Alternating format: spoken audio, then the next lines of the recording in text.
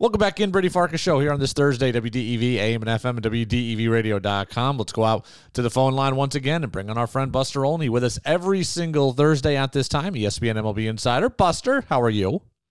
I'm doing great. Merry Christmas. Yes, Merry Christmas to you. Is all your shopping done at this point, or are you a Christmas Eve shopper? Oh, yeah.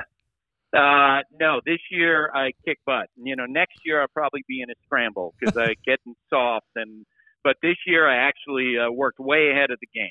I don't know if the people in your life are big baseball fans, but you do have an advantage in that you're in a different city every Sunday night over the course of a season. Are you picking things up at stadiums for people? Are you getting shopping done along the way during the baseball season? So this is 100% true. No one in my family cares a whit about baseball. I think I've told you before that only one of them owns a television between my stepdad and my three siblings.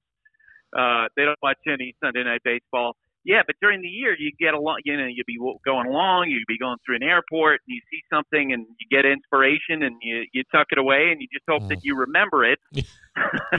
Of course. Because you put it in the back of the closet someplace, and you hope that you remember it when you're actually doing it.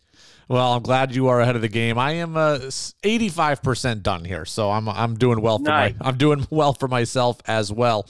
Yesterday we had Tom Caron on from Nesson. We asked him about your tweet that you had yesterday about the Red Sox, you and Peter Gammons both, and you were talking about the full throttle comment that came from Red Sox ownership at the Craig Breslow press conference. Seems like you think that those comments have kind of put Breslow in an unfair position. Yeah, and I, just mentioned that he's kind of in the same position to some degree where he's, back on his heels as he starts this job as Chaim Bloom was. Now, as you remember, Chaim Bloom, was essentially under orders as he takes over the Red Sox to trade Mookie Betts because ownership didn't want to pay him. And then, it felt like Chaim was swimming upstream against that trade all the way to the end of his time with the Red Sox. And you remember the Fan Fest event in Springfield last year when they got fans booing him. Yeah. And he's again trying to explain why they traded Mookie Betts. And now, because Tom Werner, was trying to get everybody jazzed and juiced and fired up, he talked about them going full throttle. And, to some degree, it's, I don't even know if we know yet if the Red Sox are actually going full throttle. But what I don't think that Tom's, comment reflected was the reality that you and I have talked about, in that right now the Red Sox are not considered to be a destination, some place that high-end free agents want to go. And that's something that they're going to have to overcome.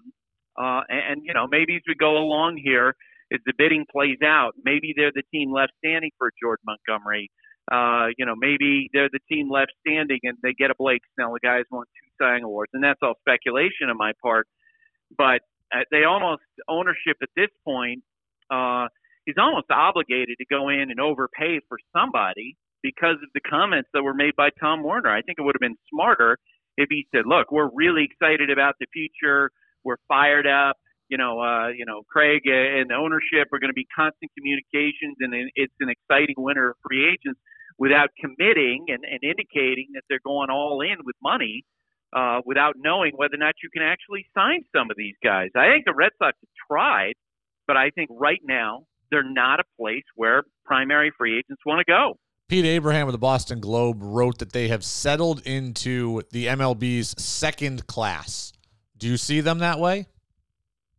I do at the moment, and I think it can change. And you and I have seen many times where, especially big market teams, that can go in cycles.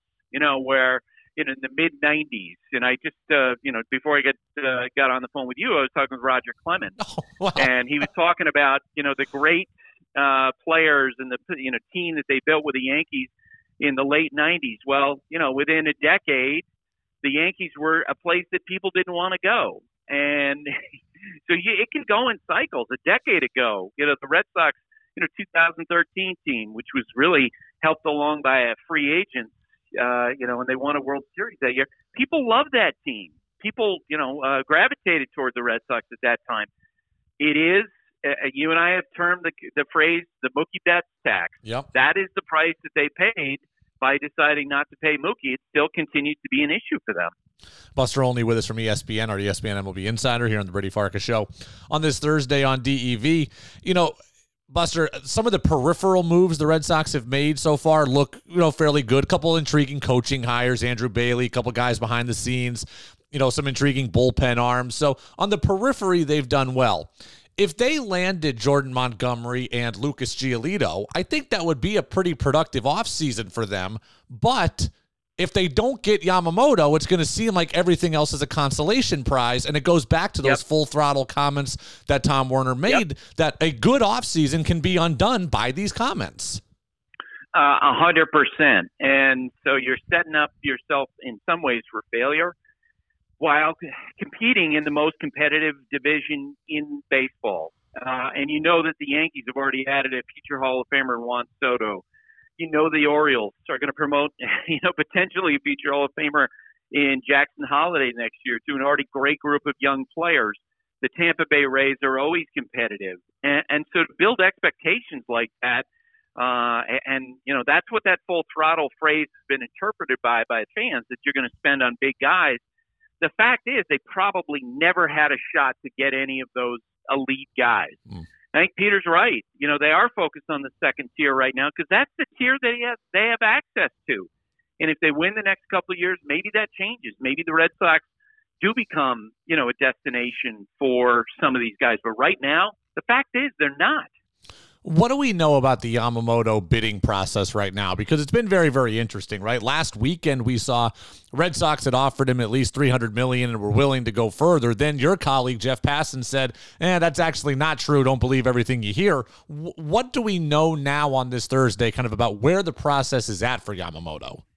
Well, and I'd say this. I mean, I always get a little bit leery about trying to put, to say exactly whether some player has an offer or a concept. Yeah, fair. Because sometimes agents will say, and teams will say, hey, so we would like what do you think about the idea of $350 million, which isn't technically an offer, but it's sometimes how the teams communicate without committing themselves. So I don't know exactly, what the Red Sox have out there. What I have heard is that the negotiations are gathering momentum. And that they do expect, folks I've talked to, that there will be a decision sometime before Christmas about where he wants to go. I can tell you that the Dodgers, I have heard that the Yankees internally are confident about where they stand with Yamamoto, and that they feel like they're going to, be giving themselves legit chance to get him. We know that the Mets are all in on this pursuit. Steve Cohen now has met with him twice personally. You're talking about, the richest owner in baseball. You're talking about the second richest franchise in baseball, in all of professional sports in the Yankees. So, we'll see. And of course, the Dodgers now have Ohtani to offer. What I've heard about Yamamoto is that he's a guy who wants to be the best. He wants to excel. He's got a competitive streak, which I think we could have assumed that because he's 5'10" and completely dominating. And, those parameters remind you of Pedro Martinez. Yeah. You remember how competitive he was. You mentioned talking to Roger Clemens before you got on the phone with us. What does he think of Yamamoto? Does he have any opinions that he shared with you? He does. He's seen video, and he's had experience. He can remember going over and speaking to a group of Japanese pitchers about the split-finger fastball, which is, what Yamamoto is his best pitch. And he talked about how, there's an adjustment for the pitchers coming there because the baseball is different in size. He talked about that in that group of pitchers that he spoke to at that time was Masahiro Tanaka, and that worked out pretty well for him. Yes. Tanaka coming over here and throwing his split. He actually thinks that he said that the movement on Yamamoto's splitter reminds him of his own, that it goes straight down when he's pitching to right-handed hitters. And, he gave me some technical descriptions for why that is, but Roger is really impressed. And he talked about how, the fact that Yamamoto's stuff, generally speaking, plays north and south. He said, hey, with the current strike zone, that's important because if you go east and west, that's not something that the umpires give now the way they used to when Roger pitched. Buster, I'll get you out of here on this. And I feel like maybe I have a handle on this, but I want your expert opinion on this. Do you think that we're going to see more trades over the course of the offseason? Because it seems like teams, with all the budgetary concerns that teams have and money or TV deals, et cetera, teams are more interested in trading prospects now away for younger players than they were 5 years ago, right? I felt like everybody was spending money and signing guys. Then everybody was hoarding prospects and no one wanted to trade. Now I feel like we're back to wanting to trade again. Do you see, is it following the pattern I think it is?